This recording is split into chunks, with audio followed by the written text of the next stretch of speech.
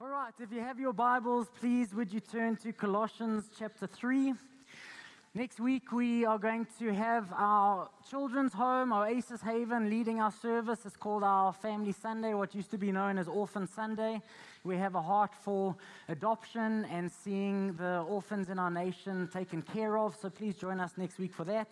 And then the Sunday after that, I'll be starting a new sermon series called Church Around the Table, which I'm really looking forward to, taking us through all the way up to our Christmas production, and then we'll do something along the lines of Christmas. It doesn't look like we'll be closing any services for the rest of the year. We'll keep pushing through because I think Christmas is on a Monday this year, so we'll still have a service on the 24th, just a 1-hour service, and then we have our 1-hour Christmas service on the 25th. So if you're all in Colossians chapter 3, let me just give you some context to this passage. Paul is talking about removing some clothing to put on some new clothing. As a follower of Christ and as a disciple of Jesus, we are called to live differently to those that are in the world. And he's going to, in a moment, talk about clothing that we are supposed to put on. And we are supposed to wear this clothing because we are supposed to look different to the world versus looking exactly the same. So he tells us in Colossians chapter 3 to take off greed and lust and all these fleshly things of our flesh that he tells us do not belong to us now that we are followers of Christ, and we are to clothe ourselves with this new clothing. So verse 12 says this: since God chose you to be a holy people, since God chose you to be the holy people he loves, you must clothe yourself with tender-hearted mercy. Another word for that is compassion, kindness, humility, gentleness, and patience. Make allowance for each other's faults and forgive anyone who offends you. Remember, the Lord forgave you, so you must forgive others. Above all, clothe yourself with love, which binds us all together in perfect harmony. And let the peace that comes from Christ rule in your hearts, for as members of one body, you are called to live in peace and always be thankful. One thing about God's word is sometimes when you read it at face value, it just seems quite simple. But when you actually try and say, okay, God, how do I apply this to my life? It becomes very complicated and challenging. Clothe yourself with compassion. Clothe yourself with patience. Clothe yourself with kindness and gentleness. How many of you would like to exhibit more of those values like patience and gentleness and kindness and compassion versus some of our irritability and the way that we are so quick to react, and often we just walk away going, I wish I didn't say it that way, I wish I didn't use those words, I wish I was different. And he tells us that by his Spirit, God changes who we are on the inside, and then we're supposed to look and behave differently. So one of the things that he challenges us to do is forgive anyone who offends you. And every year, I feel convicted to talk about this topic of offense. And we've been stuck, I don't want to say we've been stuck in Timothy. We've been in 1 Timothy and 2 Timothy for quite a period. We weren't originally going to go into 2 Timothy, but we felt to push through. But I want to say that, especially this time of year, offense is something that is easily taken. And I want us to speak openly this morning, because church is a wonderful place, full of people waiting to be offended by something. I love church celebrations. I love church. But honestly, and let's be honest, some of us are more easily offended than others. You don't have to put up your hand if that's you. But some of us are more easily offended than others. So we're going to talk today about the trap of offense. And this word offense comes from the Greek word scandalon, which talks about the bait attached to the stick of a snare, hence the snare itself. So as we talk about this celebration in this building, there are traps and snares with bait on all around the place. Even in our prayer meeting, we have people getting offended even in a prayer meeting. At the entrance of the door, right here in the front, at the tea and coffee section, there are these snares that have a piece of bait attached to it. And I'm going to encourage you this morning that as we examine our hearts and ask God to look at our hearts and examine our hearts, to point out any offense that we are currently carrying. Because I can tell you now, we have all offended others, we have all walked in offense, and we have all been offended. And this is something that is very relevant, not just to the world out there, but to us as Christians. The last time I spoke about this topic, or we were in this Colossians passage, fortunately, I got a phone call from someone the next day and said, "Listen, Paul, I've been feeling a bit weird, like you have been ignoring me on a Sunday and you haven't been coming to say hello, and we've been feeling it, like there's this thing, and we've even been wondering, like, do we still belong in this church? Should we start looking for another church? What is actually going on?" And fortunately, he phoned me on the Monday to say, "I've been feeling this. Is it true?" And I was a bit taken back, like, no, like not once have I felt my heart change towards you, and I haven't once intentionally tried to behave like you're saying that I've been behaving. Maybe it's because I'm just wired a certain way and I arrive early for church and I'm running around and I'm thinking about all these other things, and I may not always be conscious of those around me. And offense is easy to be picked up. So this scandalon always denotes an enticement to conduct which could ruin the person in question. Another version of it in the New Testament that we find refers to it as being a stone or an obstacle that causes one to trip or to stumble or to lose one's footing, to waver, to falter, or to fall down. Now, the enemy wants to see us tripped up. He wants to see us fall. He does not want to see a unified church. He does not want to see a unified marriage. He does not want to see friendships that enjoy unity. He is here to steal, to kill, and to destroy. But Jesus said, "I've come to give life and life abundantly." So this is a plan of the enemy that wants to trip us up, that wants us to take the bait. Offense is the bait sitting in a snare, and we have the choice to take the bait or not take the bait. How many of you have taken the bait this week? One of the most important things the Bible tells us to do is to, above all else, guard our hearts. Because out of our hearts flow everything else. So we live from our heart, we love from our heart, we parent from our heart, we manage our money from our heart, we do relationships from our heart. Our words, our actions, our attitudes all flow out of our heart. And that's why it was great this morning just to say, "God, in this time of taking communion, Lord, what is the state of my heart? Point out anything in me that is offensive to you. What are the areas in my life where I've grown cold, or I've got a hard heart, or I'm carrying unforgiveness towards someone?" One of the main verses when we talk about offense is a passage in Matthew 18. And I want you to memorize these 3 principles in Matthew 18. If there's anything I want you to learn today, is that when we go on in this Christian journey, I want you to remember these 3 things. So let's read it together. If another believer sins against you, go privately and point out that offense. If the other person listens and confesses it, you have won that person back.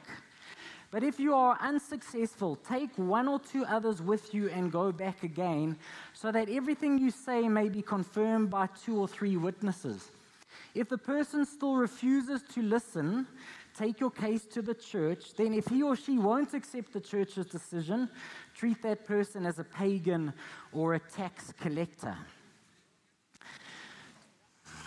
A corrupt tax collector. Which we don't really relate to, because we don't have an issue with tax collectors. But back in the day, when a Jewish brother sides with the Romans and is taxing you more than they're supposed to, and they're taking the profit, it becomes offensive when that is a fellow person that you've grown up with. But 3 things you need to remember about this. When you have fallen for the bait and you have taken offense, the very first thing you are supposed to do is to do what? Go privately and directly to that person. the very first thing you do is you go directly to that person. And if I go to Justin and say, Justin, when I walked in church this morning and I stuck out my hand to say hello and you just walked straight past me, what was that all about?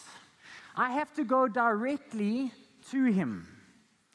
If that doesn't work and he's not willing to listen to me, then I take 2 or 3 others with and we can talk about it and engage on that situation. Why do we take 2 or 3 others with? Because maybe I'm not seeing it correctly. Maybe I need a third party to help us talk through this issue and maybe also help me on what I did in the situation. Because there's always 2 sides to a story, right? Sometimes we don't acknowledge what we did in that situation or circumstance.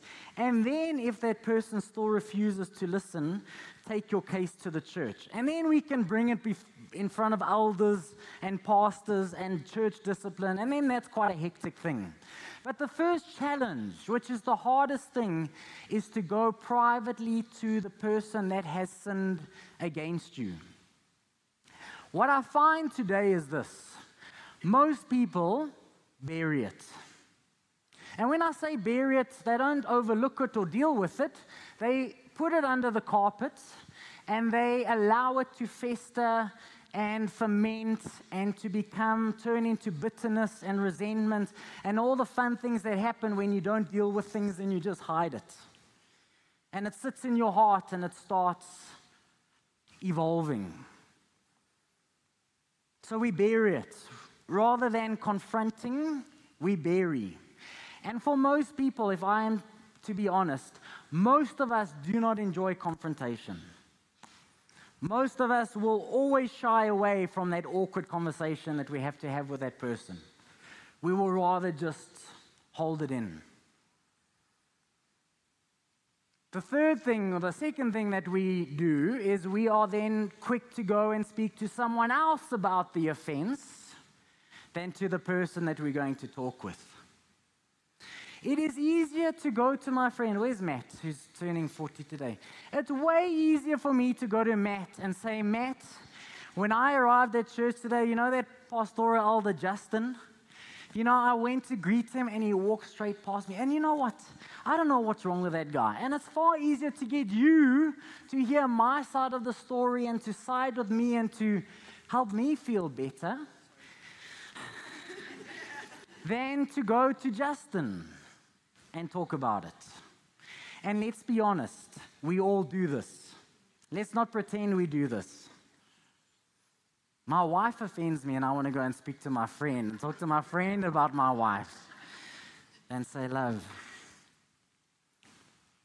So we bury it and we go to others.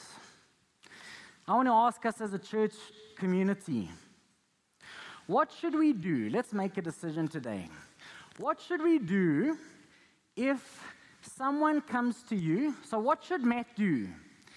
If I come to Matt talking about an offense that I have with Justin, and Matt knows that I never went to Justin, but I went to you first. Can we make a decision today?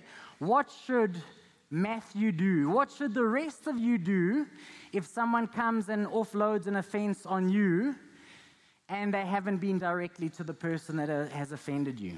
Matt must give you 24 hours to go and tell that person. So Fred is suggesting Matt must tell me you have 24 hours to go and speak to that person. If not, I'm going to go tell them about this offense that you've carried. Is 24 hours okay? Should we extend it to 48, 72? 1 week? No, too long. 2 days? Listen, this is a democracy here. We are all talking about this together. 2 days. 3 days. Do I have a fourth?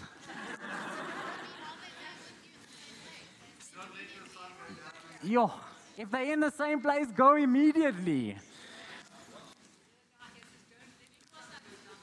Oh, Marie-Claire, do not let the sun go down on your anger. Listen, you got 3 hours before it sunsets. The point is this, and we can say before the sun goes down or 24 hours, the point is this. You are biblically required to go directly. If you cannot release that person and you are holding a grudge or an offense, you need to go to them instead of just running off to your friends and to other people. So let's talk about some of the sources of offense. Those who have been treated unjustly. And many of you have reason to be offended. You have been sinned against. And you have just reason to say, I am upset about this. The second area are those who believe they have been treated unjustly but haven't been. So the person that I was talking about when I come to church early and they felt like something was wrong, I honestly did not carry a grudge or anger. I just didn't go and say hello to them the way that maybe he thought I should have said hello to him. So maybe you think you've been treated unjustly, but that's your perspective. The other one is unrealistic expectations. So I thought about that this week. Man, I've been offended by my friends, and I had to think back to how my friends have offended me. And then I realized I probably offended my friends too in our journey. My family have offended me. My sisters, I don't know if one of my sisters is here today, but my family has offended me. And I'm pretty sure I have offended them too. My church family has definitely offended me. And you continue to do it often. And thank you. And I'm pretty sure that I have offended you too. Willingly or unwillingly, with something I have done or haven't done. We pick up offenses and carry offenses with unintentional events. The other day I heard of a family that left our church, and I was like, why, what happened? And one of our pastors actually knew, and they said, and it happened one Sunday morning before the service, just before the start, I had to run to get something in my car. And while running to my car and back, this family felt like, while they were walking into church, that I completely just ignored them. And they were like, a pastor should always stop and greet properly. They felt like I just completely disrespected them. And they moved on. I unintentionally, while running to my car to get something, did not stop and say, hey, good morning. Welcome to church. So we have unintentional events. And then we have another person's offense. And this one is a result of my illustration with Matt. Because guess what? Matt is now holding an offense against Justin. Second-hand offense. Yes, that Justin that always just thinks about himself and his coffee and he doesn't greet people and he's supposed to be this pastoral elder. How many of you are carrying a second-hand offense? How many wives are carrying a second-hand offense that your husbands maybe moved on from and you are still holding it? How many of you husbands are towards another lady in the church because they did something to your wife and you haven't let it go and you're still holding on to that offense? Someone said an offense is taken, not given. This person's quote says, he who takes offense when no offense is intended is a fool, and he who takes offense when the offense is intended is a greater fool. Offense is taken, not given, which means this. It doesn't matter what people do to you or how they treat you. You have a choice on how you're going to allow that to affect your heart. I'm either going to take that bait in that snare, or I'm going to overlook it and show love and grace and move on from it. Unfortunately, we are too tempted in our flesh to take the bait. Because we all carry insecurities, we all carry a past, we all carry things in our lives, hurts from other situations and circumstances, and sometimes if you've been badly hurt by another pastor, it is very easy to just be hurt again by this pastor. Because we carry things, unfortunately, from our past. But most of the time, It's those closest to us who offend us and hurt us the most or most severely. Psalm 55 verse 12 to 14 says, "It's not an enemy who taunts me, I could bear that. It's not my foes who so arrogantly insult me, I could have hidden from them. Instead, it is you, my equal, my companion and close friend. What good fellowship we once enjoyed as we walked together to the house of God." It is often those closest to us that can hurt us the most. Why? Because I open my heart to those that I love the most. And I put myself in a place of vulnerability to be hurt back by them. So we can either do church a way that says, you know what, we're not really going to love for fear of being hurt, and we will hold people at arm's length, or we're going to unconditionally love one another and risk being hurt by others and disappointed and let down by others. Church, unfortunately, is a place where people have been hurt by leaders. And we see this move in congregations where a leader or a leadership hurt the sheep. And it's one of my saddest things to hear people drifting that have been disillusioned with God now and have been disillusioned with church and Christians because of how they've been hurt by leaders. When you study the life of Jesus, he offended religious Pharisees, he offended his disciples, he offends Mary, and probably if he was senior pastor of this church, he would also offend you. I think sometimes if we're going to really preach the Bible, it will offend you. And there's nothing wrong with that. You shouldn't be able to sit in this church and go through a sermon series and not be severely challenged by what God's word says. But I also want to say, leaders also are imperfect people. I am imperfect, I don't get it right, and I can give you many stories of how I have not got it right, and people have had to forgive me. And I've had to apologize to people when I have not done it right. So my encouragement today is acknowledge the bait. Acknowledge the trap that offense offers you. Fight your insecurities, fight your flesh. You know, if we walk less by the flesh and more by the Spirit, I think we would offend less people. But when we walk by our flesh, we have many opportunities to hurt and offend people. What does it mean to walk in step with the Spirit?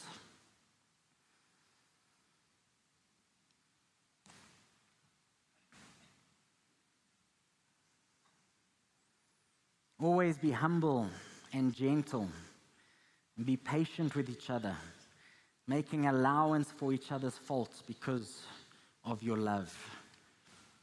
That's a challenging part of verse 13.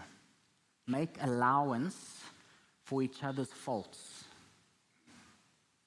Can we all accept the fact that no one is perfect here? And more than likely, we are going to get it wrong at times. So let us find room to show compassion and kindness and grace to each other.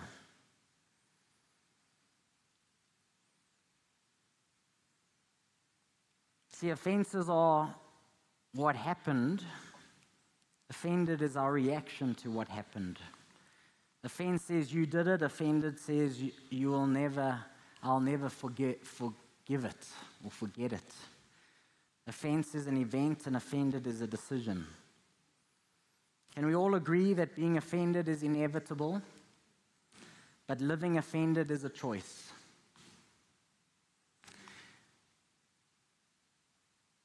Offense is inevitable, but you have a choice to take the bait and carry offense.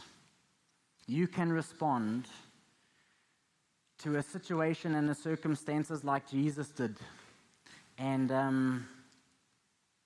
I've just forgotten his name, Stephen. He's about to be stoned to death. And he's like, Father, forgive them, for they don't know what they're doing.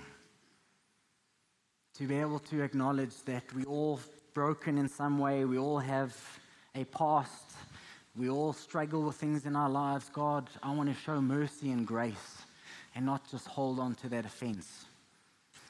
Proverbs 19 verse 11 says this, good sense makes one slow to anger, and it is in his glory to overlook an offense.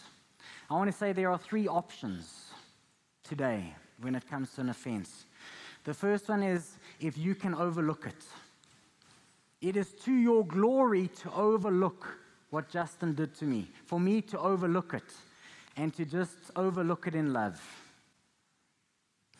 The second thing that we can do is I need to go privately and confront you, especially if you keep doing it to me every Sunday. Maybe one Sunday I'll overlook it and show grace, but if you keep doing it to me, then something's wrong. What is wrong, Justin? What is the issue? Can we talk about it? And if we can't get it right, then I said there are other steps.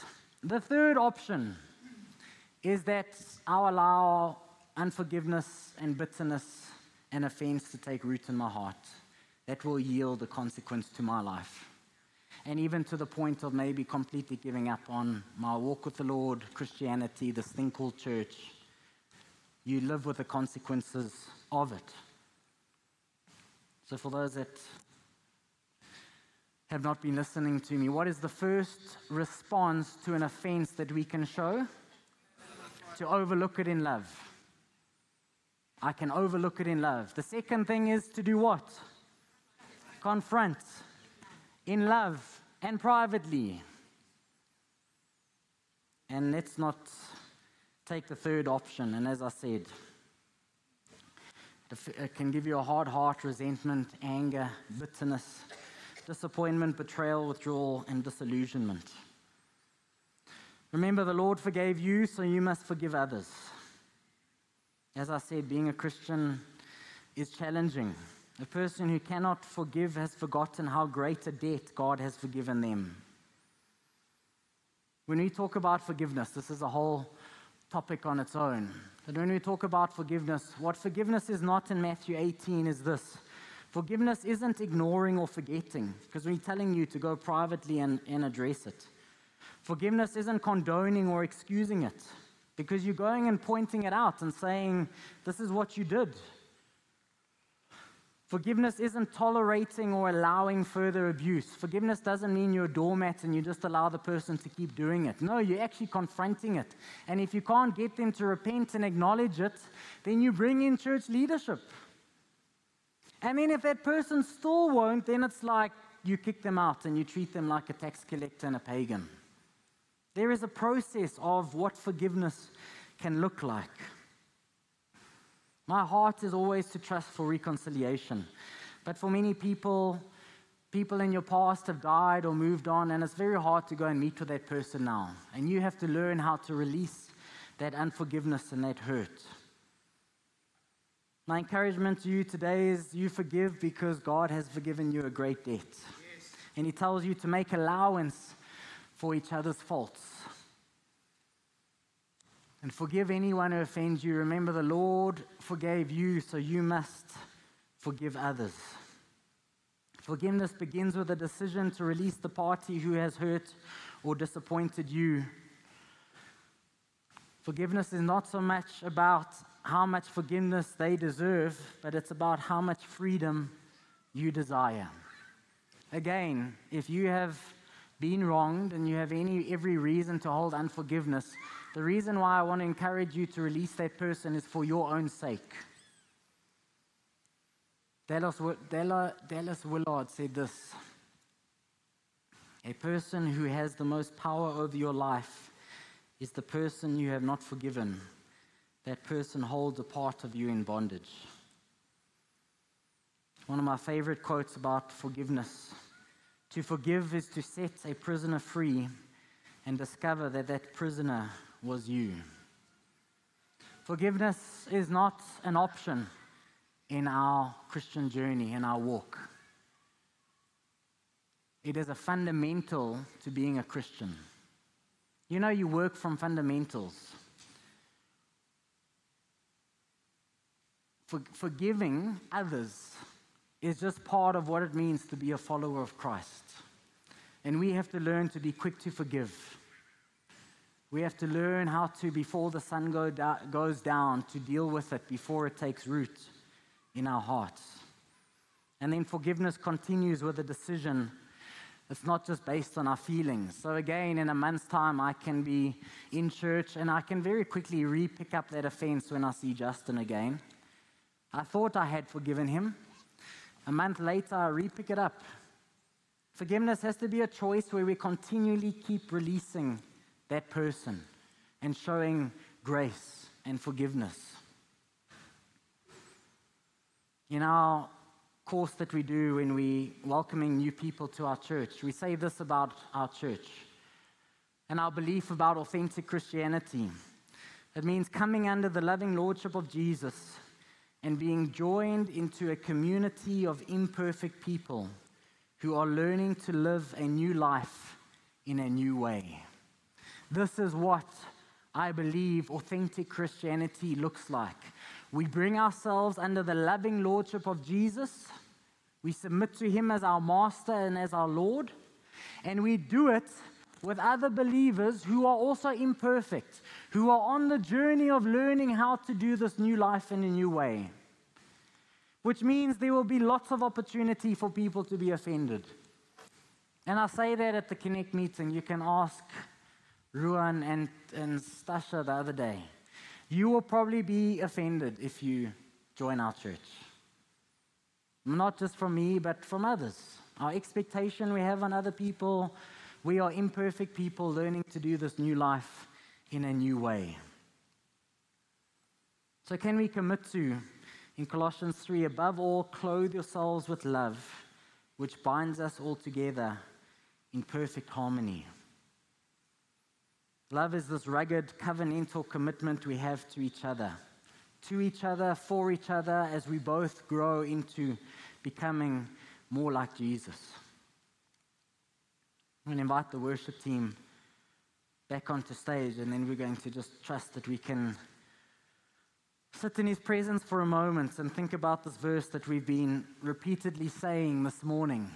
Psalm 139 says, "Search me, O God, and know my heart. Test me and know my anxious thoughts. Point out anything in me that offends you and lead me along the path of everlasting life."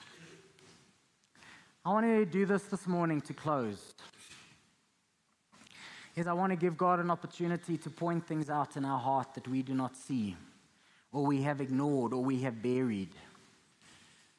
I want to take a moment as a pastor in this church to say, Jesus, come and point out something in my heart where I may be carrying an offense towards someone.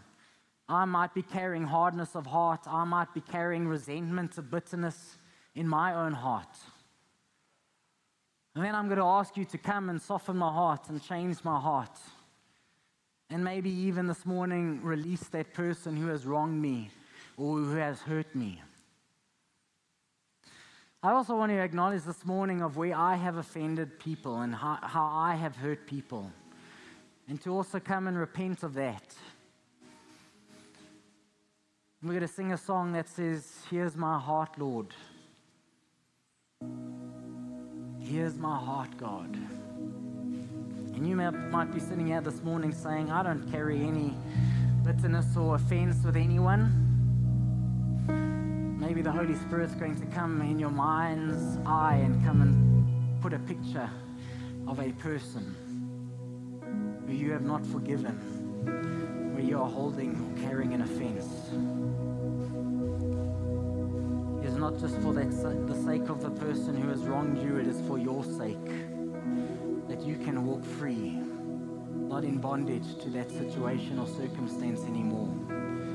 Words that people have said about you, things that people have done, the way people have disappointed you, the way they have let you down,